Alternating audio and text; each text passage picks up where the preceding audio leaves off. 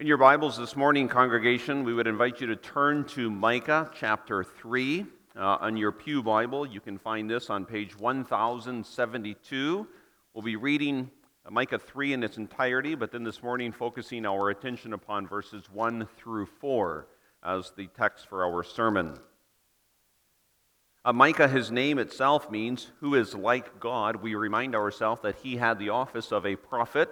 A prophet had two tasks. The first was to receive the revelation of God from God, and then the second task related to that, the prophet, was to labor and to serve within the covenant people to proclaim that word which he had received from God unto the people of God. So there was both a receptive and a declarative role to a prophet. And Micah ministered especially to the southern tribes of Israel during the 8th century, you might say, just prior to their being exiled from out of the covenant promised land because of the sins that they had consistently committed, sins especially of idolatry, of worshiping other gods or of worshiping gods according to their own imagination, but also because of social sins. And we'll hear scathing accounts as God speaks through his prophet against his covenant people for their social sins. So we read from Micah chapter 3. And I said, "Hear now, O heads of Jacob, and you rulers of the house of Israel. Is it not for you to know justice? You who hate good and love evil, who strip the skin from my people, and the flesh from their bones, who also eat the flesh of my people, flay their skin from them, break their bones and chop them in pieces like meat for the pot, like flesh in the cauldron. Then they will cry to the Lord, but he will not hear them. He will even hide his face from them at that time, because they have been evil in their deeds. Thus says the Lord concerning the prophets, who make my people stray, who chant peace while they chew with their teeth, but who prepare war against him, who puts nothing into their mouths. Therefore you shall have night without vision, and you shall have darkness without divination. The sun shall go down on the prophets, and the day shall be dark for them. So the seers shall be ashamed, and the diviners abashed. Indeed, they shall all cover their lips, for there is no answer from God. But truly I am full of power by the Spirit of the Lord, and of justice and might, to declare to Jacob his transgression, and to Israel his sin. Now hear this, you heads of the house of Jacob, and rulers of the house of Israel, who abhor justice and pervert all equity, who build up Zion with bloodshed, and Jerusalem with iniquity. Her heads judge for a bribe, her priests teach for pay, and her prophets divine for money. Yet they lean on the Lord and say, "Is not the Lord among us? No harm can come upon us." Therefore, because of you, Zion shall be plowed like a field, Jerusalem shall become heaps of ruin, and the mountains of the temple like the bare hills of the forest. Thus far, our reading from God's inspired word this morning. A congregation of the Lord Jesus Christ, the term social justice has become quite the term of use over the last years, and perhaps you might say decade. But especially within the last couple of years, we have heard much about social justice. And it's certainly not my intention nor my design this morning to give a comprehensive discourse on the term and the meaning and the validity of the term and the meaning of social justice. But I do want to identify two errors in regards to the phrase social justice. The first error would be that we have an unbiblical idea of social justice. An unbiblical idea that comes about by our own rationalistic ideas or our own humanistic tendencies. That would be one error that, of course, we need to avoid. The other error would be to neglect to appreciate the fact that the Bible does speak much about justice. Both of these errors, I believe, can most safely be avoided by coming with humility to the Word of God and seeking to discern what exactly does the Word of God say. Because if we follow the light of the Word of God, that will enable us to walk very carefully through the danger both of an unbiblical idea of social justice, but also an unbiblical neglect of the truth and also of the moral obligation of social justice. We understand, hopefully, and this has to be a point of conviction, we understand that our God is a just God. Our God is a righteous God. And being a just God and being a righteous God, He would also then desire that His people, His covenantal people, the church of the Lord Jesus Christ, be those who love justice, those who seek to do justice within their horizontal relationships, within the home and by extension within the community and within the congregation. Being followers and being worshipers of a God who is infinitely just and perfectly righteous, we also ought to desire to display those attributes in our interactions with our fellow man. And you can think of the second table of the law, beginning with the fifth commandment, beginning with honor your father and mother, and then moving throughout the remaining commandments. And what are they but commandments to exercise justice as we interact with our fellow man, as we interact with our parents, as we interact with our neighbors. But Israel, more specifically Judah, had a problem. The problem was a lack of an appreciation and of an exercise of biblical social justice. And the Lord, while He is certainly patient, and while He forbears long, suffers long, He does not remain silent forever. And so through Micah, the Lord God addresses the social injustice that had become common within the covenant people of Judah. And that makes up our theme for this morning, looking at Micah 3, verses 1 through 4. And I said, "Hear now, O heads of Jacob, and you rulers of the house of Israel, is it not for you to know justice?" And then what follows, we want to look at that theme underneath, the Lord condemns His rulers for evil. We'll notice, first of all, the accusation and the condemnation, and then secondly, the violation in the condemnation, and then thirdly, the reaction of the condemnation. So the Lord condemns His rulers for evil, more specifically for social evil. The accusation, the violation, and the reaction. First of all, then, the accusation. Notice very carefully, although briefly, the direction of the accusation. The Lord God Almighty is not addressing the Assyrians or the Babylonians or the Canaanites. He is speaking to His covenant people.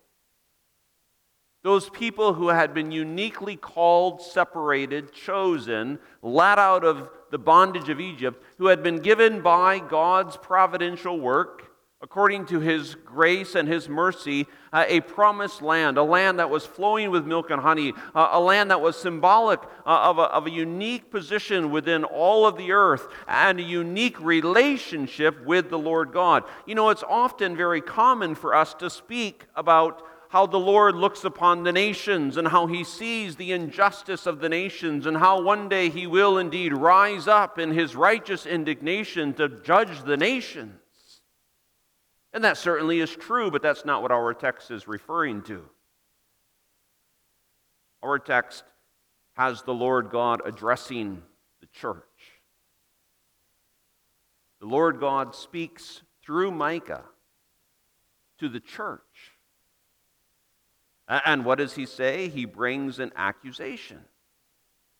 And the substance of that accusation is given with language that ought to frighten even our very ears. Now you might say, well, this language is somewhat hyperbole.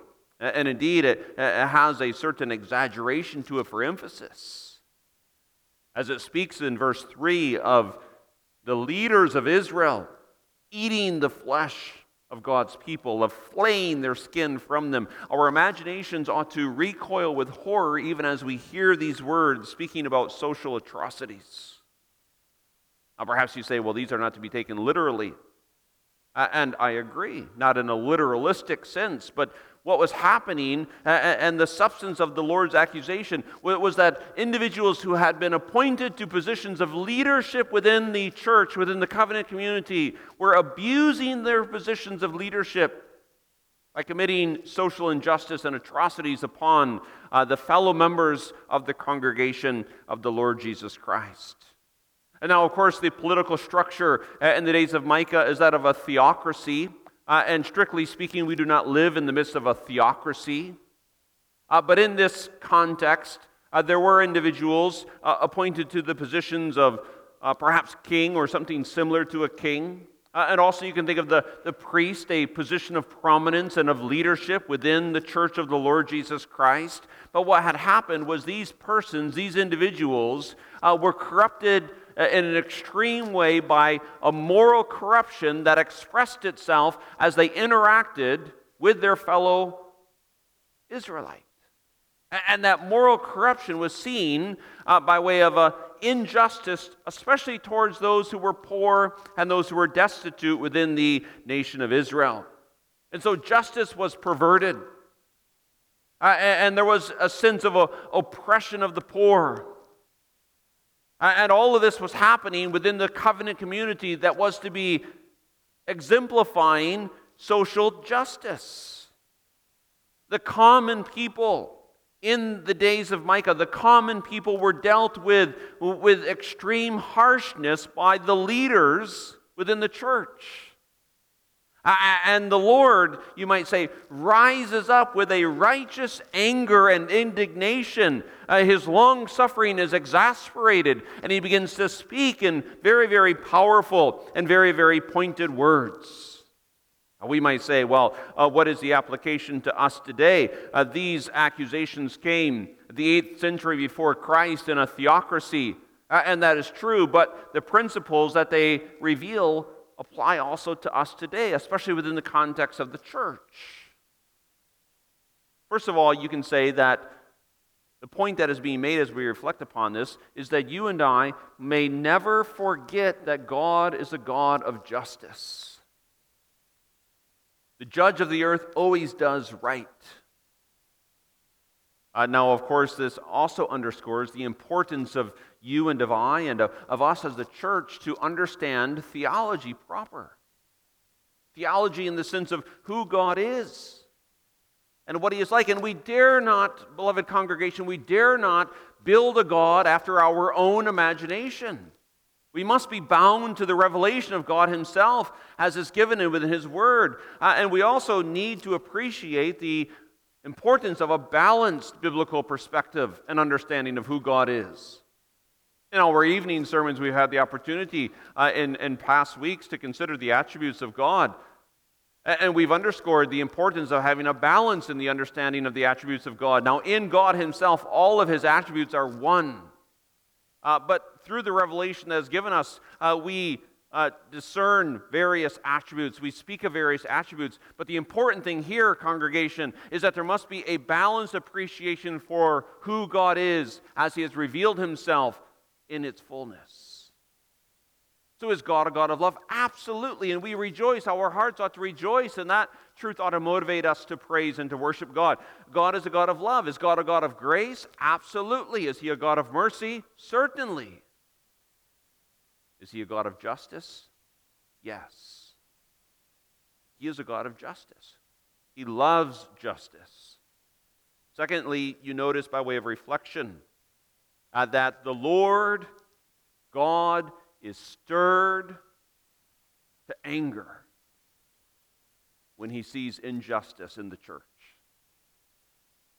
The Lord God is stirred to anger when He sees injustice in the church. And we might go even a step further and say that injustice within the church angers the Lord more than injustice outside of the church. Now, that should not be understood as if the Lord is not stirred to anger by the injustice that happens out in the world. He certainly is. But He is stirred to a greater expression of anger when He sees injustice within the church. And so Micah speaks. and brings this accusation on the part of God against the people of God concerning social injustice. But I want to look a little bit more specifically in our second point at what exactly the violation was. We might say, okay, but what were they doing? What is the action that is displaying this social injustice? And I believe if you look at the text, verses 1 through 4, with the light that's also shown by the surrounding context, we can say that what they were doing, Israel, and especially the leaders of Israel, where they were committing acts of social injustice by failing to love their neighbor and fulfill the covenant obligations that had been set upon them. You could sum it up. The leaders of Israel were not loving their fellow man. They were not loving especially their common fellow man. Now, what exactly is this duty of love? Well, love, we say in Scripture, especially reveals this bond of fellowship, this bond of a relationship, and within that bond of relationship, a selfless, sacrificial attitude of service. And the leaders in the church, the leaders in the covenant community, they were not to serve themselves. A person is not put into a position of leadership to serve himself or to serve herself. But a person, especially within the church, is put into a position of prominent leadership to serve others out of a selfless, sacrificial commitment to those persons because of the bond that there is. And so whether it be a king in Israel, whether it be a prophet in Israel, whether it be a priest in Israel, they were not simply to serve so that they could bring all sorts of accolades or perhaps gain to themselves, but they were to minister, they were to serve their fellow man in a selfless manner. But this, of course, was not being done. Notice this statement of what neighborly love ought to look like in the covenant community is echoed in Amos 5, verse 15. There, this instruction is given. Hate evil, love good, establish justice in the gate. It may be that the Lord God of hosts will be gracious to the remnant of Joseph. You can think also of Isaiah 1, verse 16 and 17. Wash yourselves, make yourselves clean, put away the evil of your doings from before my eyes. Cease to do evil, learn to do good, seek justice, rebuke the oppressor, defend the fatherless, plead for the widow. And so this is not just some side issue that the Lord takes interest in. This is a main issue within the life of the covenant community, as repeated exhortations are given that we ought to love our fellow man. Especially this comes to those who are in positions of leadership towards those who are under positions of leadership. That our great concern must be that we interact and that we do justice, that we seek to help those who are oppressed. In the words again of Isaiah 1, defend the fatherless, plead for the widow, cease to do evil, learn to do good. And this is simply what is also commanded by all of the commandments in the second table of the law. And here's where social justice becomes very, very, very practical when we continue to emphasize the biblical nature of social justice. And so we might ask ourselves from a biblical worldview, what does it mean to exercise social justice? Well, first of all, begin in the realm of the home. We've often said, and we believe it to be absolutely true, what a person is in their home is what a person is. You can put on appearances out in public. But what you are, what I am, what we are in our home and in the relationships within the home, that reveals what we are as a person. And so biblical social justice in the relationship, think of the fifth commandment, honor your father and your mother. You want to speak about biblical social justice? It begins with honoring your parents, obeying their good instruction. You'll notice that the failure of social justice is condemned, for example, in Romans 1, where the wrath of God, as it pours itself out upon an unbelieving world, generates this type of action that individuals are disobedient to their parents.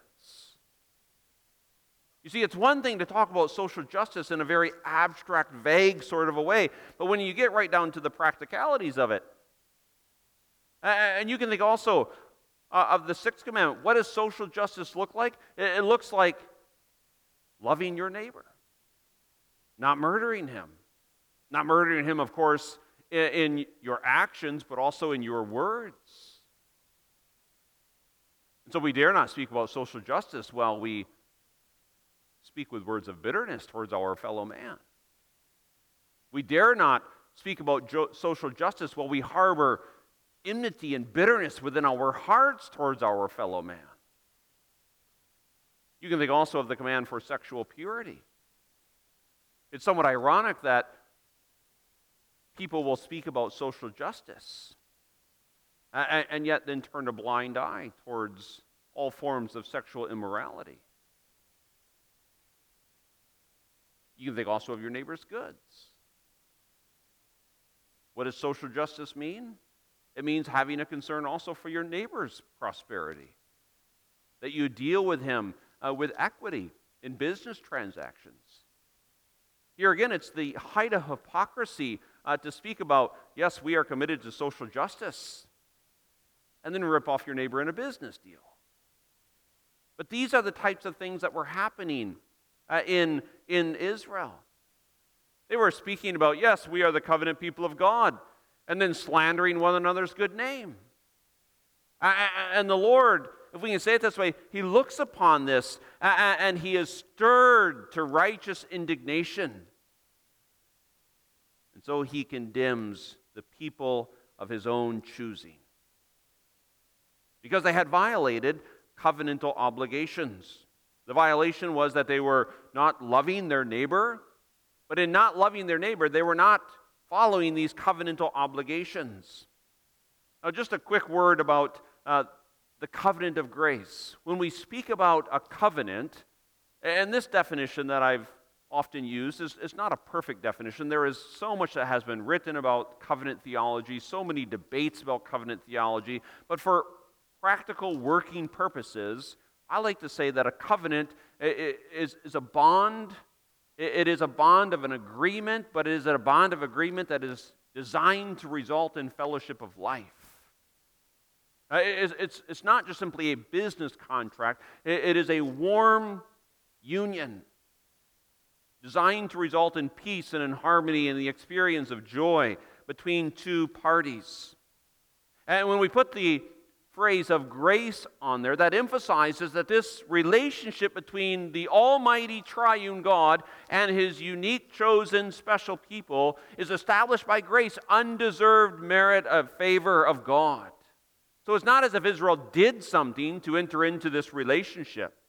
It's not as if you and I do something in order to establish this relationship with God. God unilaterally establishes His covenant of grace through Jesus Christ with His people. But given the establishment of that covenant, and we hear this oftentimes in our baptism form, covenants have two parts. And so there is then this obligation. I often think of it this way in relationship to children. Our children are expected to behave a certain way, not in order to become our children, but because they are our children. And so all of us, we are expected to conduct ourselves in a certain way, pursuing true biblical social justice, because we are the people of God. But the leaders who Micah is addressing, they were violating those covenant obligations. They were violating those covenant obligations, thus bringing upon themselves the curses of the covenant. And that is why eventually the Lord will eject them out of the promised land. Because in the hardness of their heart, they had rebelled against their covenantal God, and they had performed these acts of atrocities and of social injustices that eventually stirred the Lord to His righteous indignation, by which He cast them out. Well, what points of application can we make in relationship to this second point as we transition into our third point? Beware of covenantal presumption. Especially a covenantal presumption that is in use as a cloak for immorality. These leaders, these heads of Jacob, They had a covenantal presumption. They just presumed that they were the people of God and that therefore all would always be well, no matter how they conducted themselves. And so they used that as a cloak to cover their immorality. They dealt unjustly with their neighbor. They said, it's okay. We're the people of God. And you see sometimes that same ungodly thinking within the church. I engage in some crooked business practices, but it's okay. I'm a Christian. And when you say it that way, the irony is striking. You engage in social injustice, but it's okay because you're a Christian. You engage in a life of sexual immorality, but you think that it's okay because you have the cloak of this covenantal relationship. And the Lord comes in his indignation. He says, actually, it's the other way around. You were called to be my people. But because you live a life of social injustice, condemnation comes upon you. Well, how does Israel react? That brings us into our third point, the explanation of the reaction. You'll notice by the reaction we're referring here to especially verse 4. Then they will cry to the Lord. But then notice this phrase, but he will not hear them. And we read for our text of part in Luke 15 that heaven rejoices over the conversion of a sinner. Even more joy than over the 99 who were not lost, the one who is lost who is found. So how do we understand this? Then they will cry to the Lord, but he will not hear them. And then it goes on, he will even hide his face from them at that time. But the Psalms speak about that the Lord hears those who cry out to him, and that the Lord will certainly answer those who will cry out to them. Now, when the Lord God brings this word of condemnation upon the leaders of Israel, there is a certain cry, but that cry could be compared more to the cry that Cain had. My punishment is greater than I can bear. Or the cry that Judas had as he went in absolute spiritual despair and took the end of his own life. This cry might be the cry compared to that of Saul, the Saul of the Old Testament, King Saul, as the Spirit left him, as he finds himself trying to make contact with Samuel through witchcraft and sorcery. You see, this cry is not the true and the faithful cry of genuine repentance. And that's why the Lord will not hear.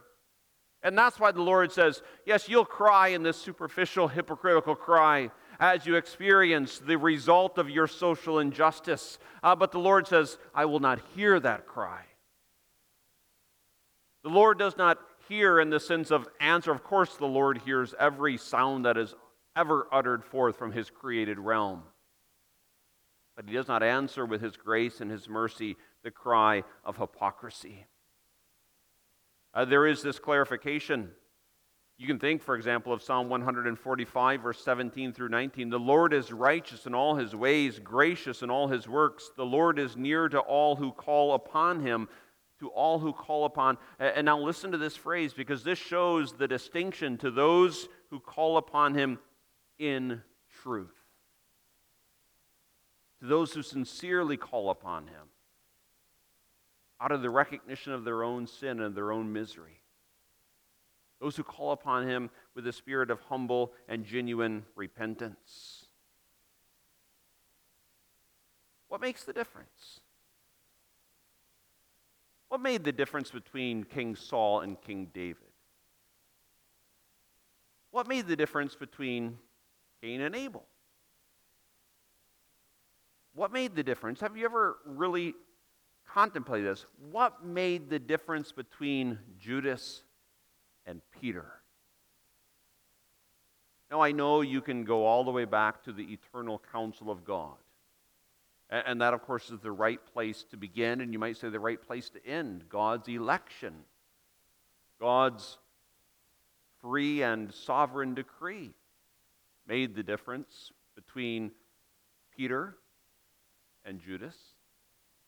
But as you get closer to as their lives were played out historically, the grace of God produced a different response to the Word of God in the lives of Peter and in the life of Judas. I think of Isaiah 66, verse 2, and I think that this is the interpretive lens by which we can deal with Micah 3, verse 4. And so if you have your Bible ready, if you want to see it in print, otherwise just listen attentively. Isaiah 66. I want to begin reading at verse 1, though. Thus says the Lord, heaven is my throne, and earth is my footstool. Where is the house that you will build me, and where is the place of my rest? For all those things my hand has made, and all those things exist, says the Lord. The emphasis there is upon the infinite sovereignty and majesty of God. And then that infinitely sovereign God says this, on this one I will look. And that idea of look includes the attitude of favor. Upon this person, the infinitely sovereign, holy, and majestic God looks. On him who is poor and of a contrite spirit, and who trembles at my word. So you can say it this way, the Lord hears the cries of those who tremble at his word. And so that, of course, then brings this application for personal reflection, but also, I believe, for corporate reflection. When I say corporate reflection, I refer to us as a congregation, as Covenant Reformed Church. And the simple point of application is, do we tremble at the Word of God? Now, of course, you cannot think about a congregation apart from the individual members who make up the congregation. So while the question's asked corporately, it's also asked personally. Do I tremble at the Word of God out of a respectful fear of God that has come to recognize that He is the one who inhabits heaven and earth is His footstool? You see, it's good and it's proper and it's necessary to know the Word of God. But just knowing the factual contents of the inspired 66 canonical books is not what Isaiah 66 verse 2 is after. Do we tremble at the Word of God? And not of some type of superstitious way that, we somehow treat the actual Bible, we put it in a place of prominence within our homes and say, there, look, I tremble at the Word. I have my grandmother's Bible and it sits on the coffee table. That proves I tremble at the Word of God. That's not what we mean. Look, if you have your grandmother's Bible on display, that's certainly not wrong in and of itself. But when the Lord speaks, do we tremble? To break that question down, do we have an earnest desire to hear the Lord speak?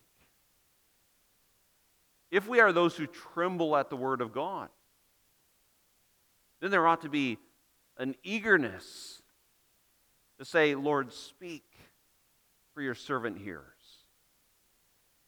But also when the Lord speaks, do we have an eagerness to obey? Do we have an eagerness that we come with the prayer, Lord, transform me by the renewing of my mind through the proclamation of your word?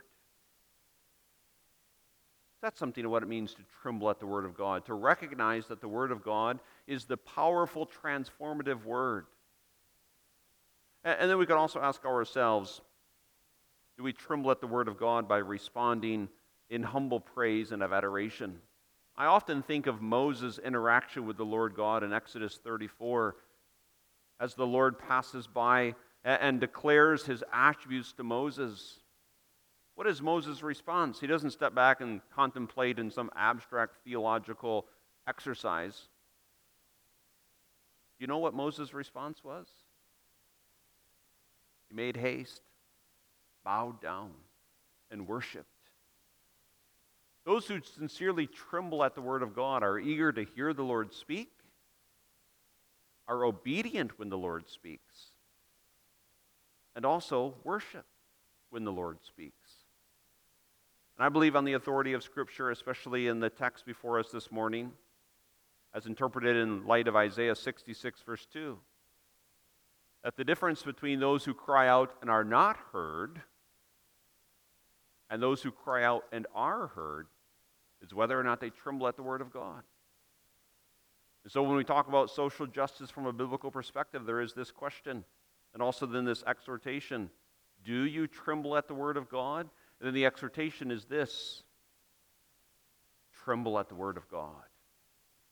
Tremble at the word of God when it comes with warnings, when it comes with correction, when it comes with reproof. And of course, tremble also at the word of God when it comes with promises, the promises of the forgiveness of sins through the work of the Lord Jesus Christ. Are you eager to hear that word also? And do you obey that word also? And do you then praise and worship God as you hear that there is the forgiveness of sins, even the forgiveness of sins of the pride of our hearts and the rebellious nature of our heart? Knowing that the Lord says, upon this one I will look, the one who is of a contrite heart. Amen. Our Heavenly Father, we come into your presence and we acknowledge your holiness, your infinite holiness, but we also, through the light that is revealed within your word, we look in our own hearts. And we see, sadly, examples of social injustice, of the times that we have been disobedient, the times that we have slandered, the times that we have harbored bitterness and enmity within our hearts, the times that we have not conducted ourselves with the moral purity that your law commands. And Father, as your word speaks this morning, we tremble. We tremble in the exercise of repentance, asking for the forgiveness of our sins. We tremble in the exercise of faith, casting all of our hope not in and of ourselves, but upon the Savior, Jesus Christ. We ask that you would forgive us of our sins, and we pray that you would transform us for Jesus' sake. Amen.